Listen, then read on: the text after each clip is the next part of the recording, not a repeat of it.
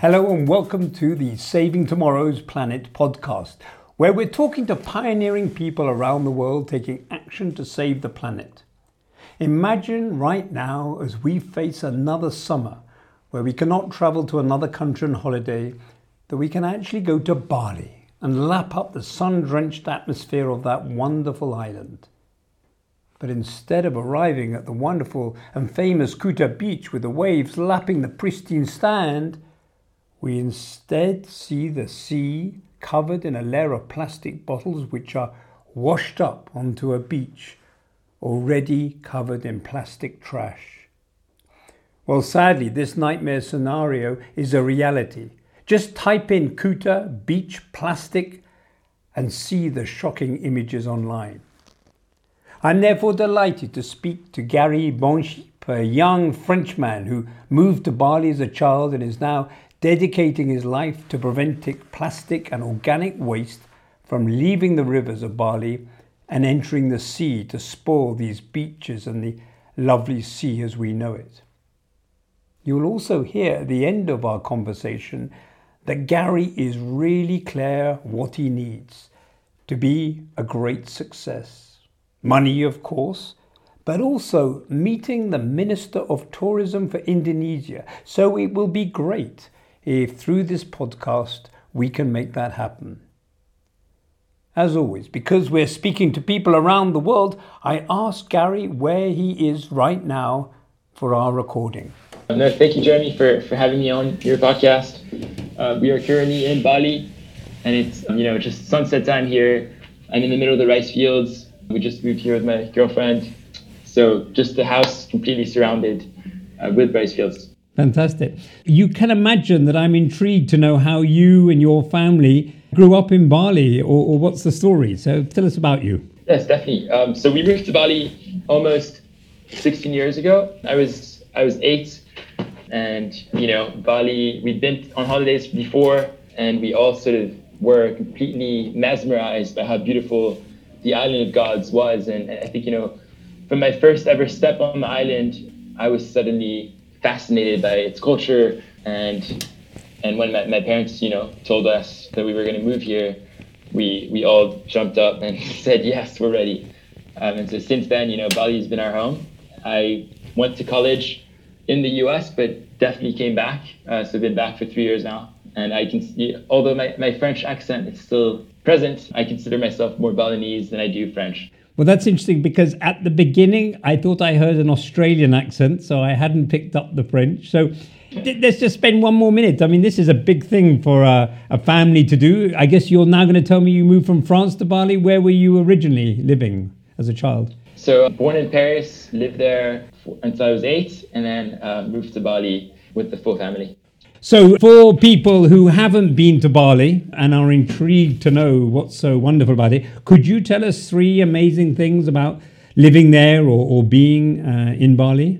Yeah, I think it's one of the only Hindu islands in the entire archipelago of Indonesia itself. It's this amazing culture and religion. It's called the Island of the Temples, with thousands of temples here on the island, but also its people are extremely smiley and very, very generous. We're blessed to be here on the soil.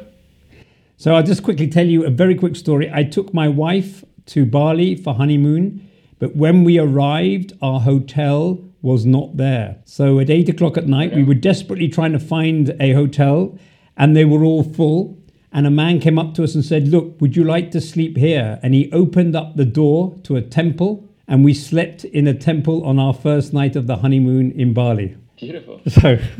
So I have very good memories for it. Yeah. So you were growing up and you were looking around your environment, and something clearly struck you and your siblings that something wasn't perfect. You could tell us what it is you observed about the island that wasn't so wonderful as the Island of the Gods. Right. I think growing up on the island, I remember pristine beaches, white beaches, best sunsets ever. But all of a sudden, very quickly, year by year would go, and every rainy season, the trash problem was getting worse and worse. And whenever it rains, that meant, our beaches would get dirtier and dirtier. At 14, with my brother and sister, we decided that we wanted to do something to protect our beautiful island.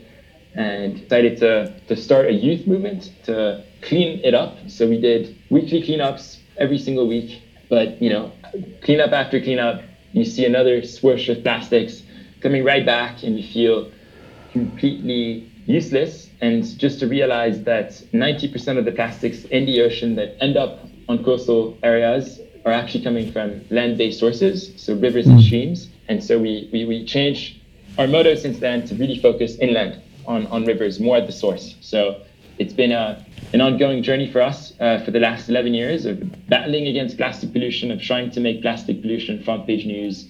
Right, so now I'd like to understand now in much more detail the journey of a plastic bottle in Bali before other places in terms of these rivers. I've got it, I bought a drink. What then happens? What's the journey that's going on? Because in fact, I tell you what I want to talk about is the contrast between France and Bali, or Britain and Bali, as to the journey of plastic. So unfortunately, in Bali alone, a population size of about 4.5 million people, the average Balinese produces just, 1.5 kilos of plastics per day. The average European produces about 2.2 kilos, I think, of plastics or so, just below the US. And so we're still producing less, but unfortunately, we do not have proper waste management here on the island. 48% of trash end up in managed landfills, and the rest basically, doesn't have any space for it because of the lack of infrastructure. So it could end up in a river. The story of the plastic bottle, I think, is an iconic one, because whenever it rains, if, for example, you do not have a proper bin to put your trash in, you toss it in the back of your house, and then with the rain, it'll get into the closest gutter or subak, the water irrigation channels of the rice fields here in Bali, and then that will basically make its way down to a bigger river, which will then potentially bring it to the ocean. And this lack of infrastructure is a huge one to blame. There's a huge, tremendous gap. In Bali, we have most of the villages that do have waste pickup, you have to pay for it. And oftentimes, privatized little companies that are not governmental run. The government is really on a philosophy of trying to close the landfills because they've been fully filled up. And so what they do is that they'll dump all of the trash in a landfill, and over the years that it accumulates into a mountain with no proper, incineration or whatnot. These big mountains of trash that need to be closed down. So in July, for example, our central landfill on the island is going to close down, which means that we're going to see more and more illegal waste dumps everywhere, typically around rivers. Okay, so I want to learn from you about the macroeconomics of an island like Bali and where the money is, because there is money to solve this, I would propose. Help me understand both the government, because obviously there's the government of Indonesia, but the government of Bali, and if you're happy or comfortable or willing to, what's your view on both the oversight and then where the money's going to actually go and just solve this problem? The issue of the governance here on the island is a big one. Every single rainy season, we have this flood of plastics that come in and basically take all of Bali's most popular beaches, Kuta and Jimbaran, and entirely covers it, to the brink of plastics. And you have plastic waves, and it takes Bali as a reputational island, most wanting to be visited island in the midst of COVID, is now becoming the island of trash. And unfortunately, I would say, that is hugely due to the lack of waste management infrastructure. And although there's, laws from a national level to implement localized waste management practices in each village, Bali is made up of, more than 500 set villages that we call desa. And each desa, depending on its region, is giving a waste management budget. But unfortunately, a lot of these, very localized governmental structures are really struggling to find the money to build proper facilities to handle the trash, as the central landfills are closing down, and these illegal landfills are everywhere on the island. There's potentially hundreds of them. And now, just last week, we actually cleaned up our first big one, which in the span of 3 days, collected 4.5 tons of trash, just plastic trash. So, imagine the visual of that. This week, we're getting ready to clean our second one, which is a giant monster, a big landfill that goes down at least 20 meters deep. So it's a 20-meter tall landfill. Is this your primary job? Is this where you are? Are you living off this? So this is definitely my life. Since 14 years old, I've been on this journey, learning every single day about what I could do to contribute towards the cause. Right. Back then, we were doing cleanups. We had no facility whatsoever. It was purely voluntary. Very quickly, we saw the power of video to showcase short little videos. So created a media company that we called Make a Change World. I went to New York for film school. Then worked at Vice and Nat Geo and really learned the tools of filmmaking. We combined our passion for adventure and film. So for the last year and a half, I've started another company called Sungai Watch, which is a full-time river cleanup organization to clean Bali's waterways by installing simple trash barriers. So we have a full team of 35 here. We have a 1,000 meters squared facility to sort through every single piece of trash that we collect every single day from the river. Right now, we're collecting about 2 tons of trash per day out of our 50 barriers, and look for not just sorting, but are looking into the auditing of every single brand that are polluting. And we're having some of the conversations with some of the bigger guys to really start to collaborate on solutions, so more sustainable packaging, but also R&D on what can we actually do with some of the plastics that have never been able to be recycled. So let's take a step back, because you gave us a lot of great information there. So you've learned a lot about great filmmaking. And as you say, on your site, you have some fantastic videos of you going down rivers in canoes made out of plastic. You've invented something to catch the plastic in the river. You mentioned it there. Talk to us in detail what you've invented, and interesting, simple and powerful. Really thought about what can we do as a direct call to action, something that we can potentially scale at mass scale, but made from localized solutions or materials. So everything, like anybody basically could make these barriers. So we call them trash barriers. For the last year, we've tested 8 different types of barriers, from floating devices to cages to nets and booms, all very much affordable technologies. And now we've, upon 1 year of research, we came up with 3 exclusive designs that we're making here at Sungai Watch. And it's been really great to be testing them out in the rivers, and we're really happy with how they are reacting. Describe what they look like so we can picture them. Mainly a floating device to be able to float up on the water surface. We don't want to be blocking 100% of the river, because then that will just create floods. So as floaters, we use PVC pipes, and then we have these galvanized frames made from metal. And on some of our bigger devices, we use the plastic drums. So the water drums in that case that we repurpose from old ones being used at markets. And then we have a bigger frame where you can actually walk on it. So the accessibility is better, and then you can actually have more access to clean. The more we clean, the more we learn about these different scenarios. We just had the big rainy season on the island. So typically these will be, anchored with either trees, like hard trees, or we build our own foundations. So these big concrete anchors that can go up to 5 meters down deep in the soil to really hold, because the idea of these barriers are for them to be super strong, and so some of the bigger ones can stop up to 50 tons of trash a year. The medium ones, I would say, are stopping 20 tons, and then our smaller ones are more in the realm of like 5. One of the things I can picture is obviously you want all the fish and everything to go, and because plastic floats, you actually only need to deal with the top, half a meter of depth. Exactly. Yes. So these cages are basically, anywhere between 10 to 70 centimeters, depending on the river and the depth of the water and where we place it. So I would say, every river is truly different. So we have to be adaptable. Our first fully recycled element made 100% from plastic bags. So we replaced the frame. Instead of using metal, we're now using the plastics that we've recovered to then make these trash barriers fully recycled. Good. I was wondering if that would be an answer, because that is something that obviously came to mind. Have you invented a way to then extract the trash live from these barriers? As it hits, it's then somehow dragged out and automatically put into the land into some container, or do you have to physically drag it out? Well, this project to clean rivers has been entirely funded through sponsors and grants, and so we're looking to scale this up massively all throughout Indonesia. The year after, every single river in Indonesia to have a barrier, unfortunately, needs to be localized. I feel like our barriers are a symbol. When people see it in their communities, they'll participate.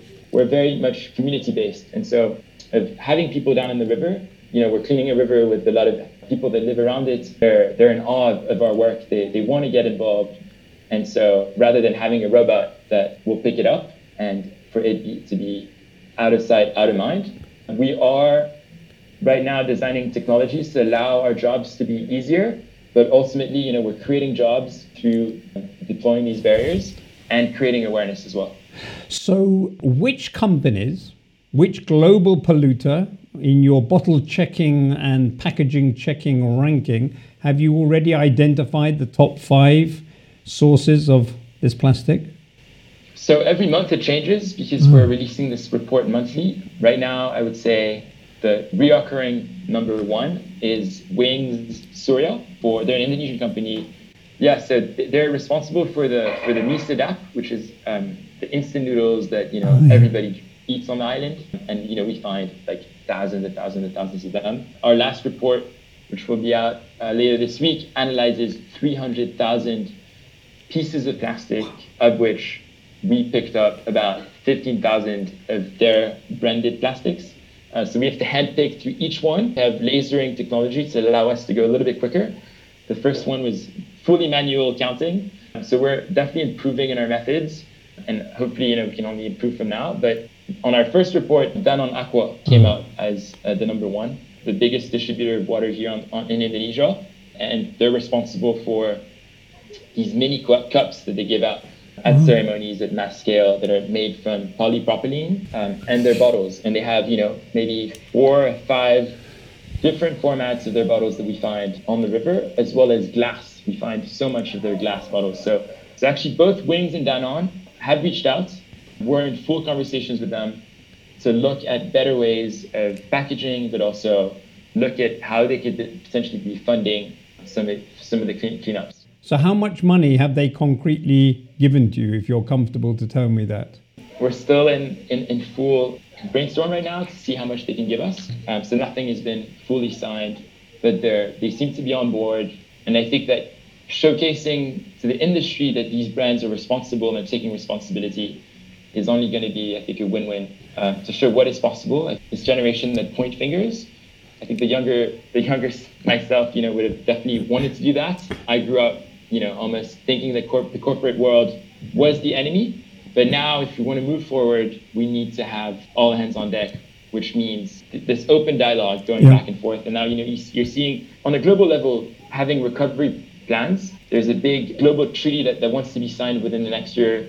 They're calling it the Paris for Plastic. It took 10 years for the Paris Accord to be fully in place. And plastics, we really do not have that time. 2050, more plastics than fish in the ocean.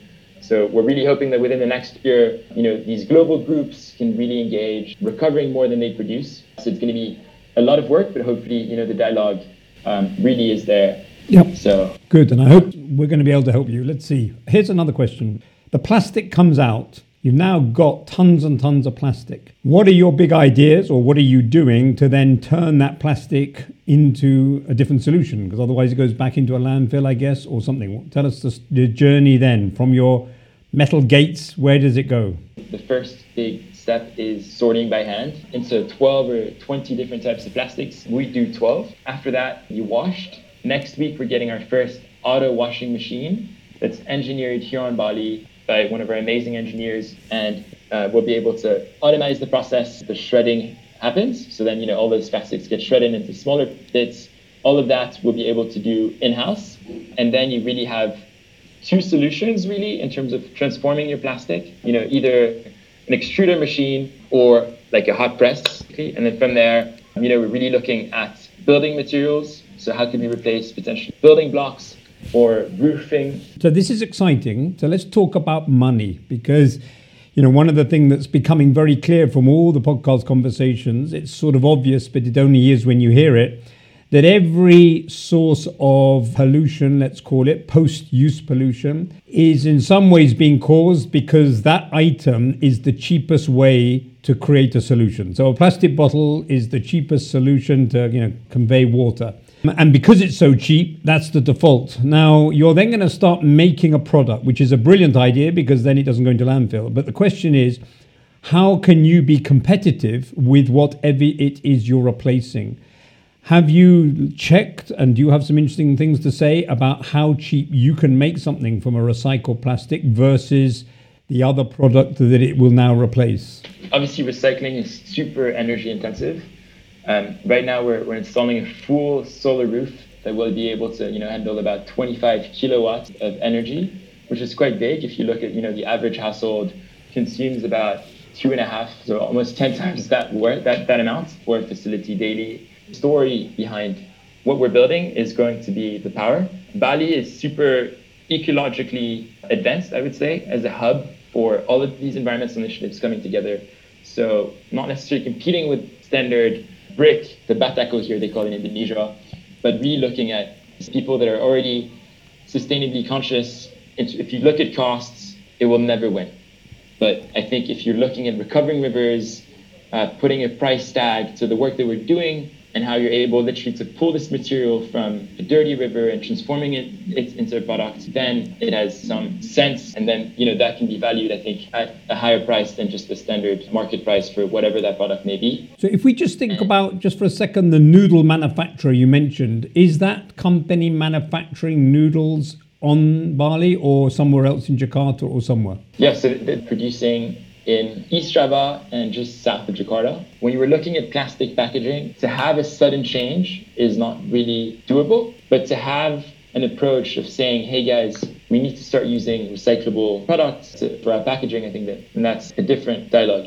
Some of the populations around Indonesia that are only living on $1 to $2 a day, and anything around them is the single-use wrapped sachets. So sachet shampoo, sachet coffee, sachet instant noodles, literally everything is wrapped around the material. And so until very recently, we thought that they can be recycled in Indonesia. We're now developing these sheets where we can do a mixing of the plastics that we're using. So like 70% hard plastics. And then we'll put, a mixture of 30% with sachets, straws, and bags. And the results are really, really cool. It's a really solid material that we're creating with some of our partners. So I'm hopeful that looking at the demand for recycled product, that is really increasing. People want to buy something because they want to be a part of the bigger conversation. They want to buy to do good. And so I think that there's a growing market there to sell some of our products. Just on that point, if we were to assume Bali is a low-cost producer, and, frankly, in my business world, I have bought from Indonesia because it was one of the lowest cost producers of certain things worldwide. Could it be that these building materials you're making may not be the most cost-effective solution for Bali, but actually may be very cost-effective for other countries in the world, and therefore is a very competitive product, and therefore you do have a true market? I hope so. I think that it's too early days for us right now to really have that in mind. We're just really looking right now and R&Ding into the materials and the properties and how it lasts, ultimately getting certified by different institutes to make sure that it doesn't leachate microplastics or it's not flammable. That's really where our thinking is right now. But from a business point of view, obviously those are going to be things that we really have to consider in this introduction of whatever product. What do you need to step change this initiative to really make it a pilot that is for the whole of Indonesia, or becomes the most celebrated circular, using that word, concept that others worldwide would say, well, hang on, this is perfect. If I had a wand and I could make something happen for you straight away that would transform your vision into the next step of reality, what would you want from me? I think a little bit of funding. Right now, it's really R&D stage. How can we introduce it to the market? Self-generate income from the plastics that we're collecting, but also we're really using this idea of saving the Bali Bay. So Jimbaran and Kuta, those two popular beaches, which every year flushed with plastics. So we're placing 100 on the west coast of Bali and 80 on the east coast of Java, because according to mapping from all sorts of professors, they're seeing that there's these currents that come and bring the island next door to Bali. Every single river in Indonesia could have a barrier, and that we could have these systems in place to really be able to generate collection and upcycle most of the plastic. So how much money do you need? If you need a check, what would be the number on that check in either dollars or euros? I think just to get Bali going, it would be a $500,000 amount, really to showcase what we're able to do. And from there, show the world that we can protect one of the most pristine islands in the world just within a couple months. We have until the next rainy season to place all of these barriers. We are 38% of the way there. Right now, one of our selling points is our village model. So, any company can sponsor a village, which means that they'll sponsor 10 barriers. and have a mobile station which we've designed, where all of the sorting for the village happens. So one village is about $65,000, which sponsors a full crew of 5 people with a pickup. And so right now what we're really working on, we're just setting up our 2 first villages. It's for them to be self-sustainable from the second year. One of the things that I didn't mention that we also have in the rivers is everything organic. Organic waste accumulates 5 times more than what we're collecting in terms of plastics. And so we're creating rich compost from all of the organics and creating biochar, so biocharcoal we're basically burning with a pyrolysis machine all of our wood. So we're salvaging the wood from the river and creating a rich product out of it. Last question. So who would you like to meet that would either help you open a door, would listen to your story, would give you that the big number, 500 grand? That's not hanging around. That's a big, bold number. Who is the person on your list that you would most like to meet? The Ministry of Tourism of Indonesia would definitely be one, because ultimately, if we manage to pull this off and save, I don't like to use the word save, but protect Bali coastline, then it's going to represent millions of dollars being saved on a tourism level. We're trying to push hard to meet him, and the dream would really be to basically have governmental funding to do the work that we're doing. Well, look, that's been a fantastic story, and I'm highly impressed by all the things you're doing, and I think the audience will be too. And be interesting to see if from this any of the 500 grand or the access to the Minister of Tourists might happen. We'll see. Thank you so much, Jeremy, for the chat. It's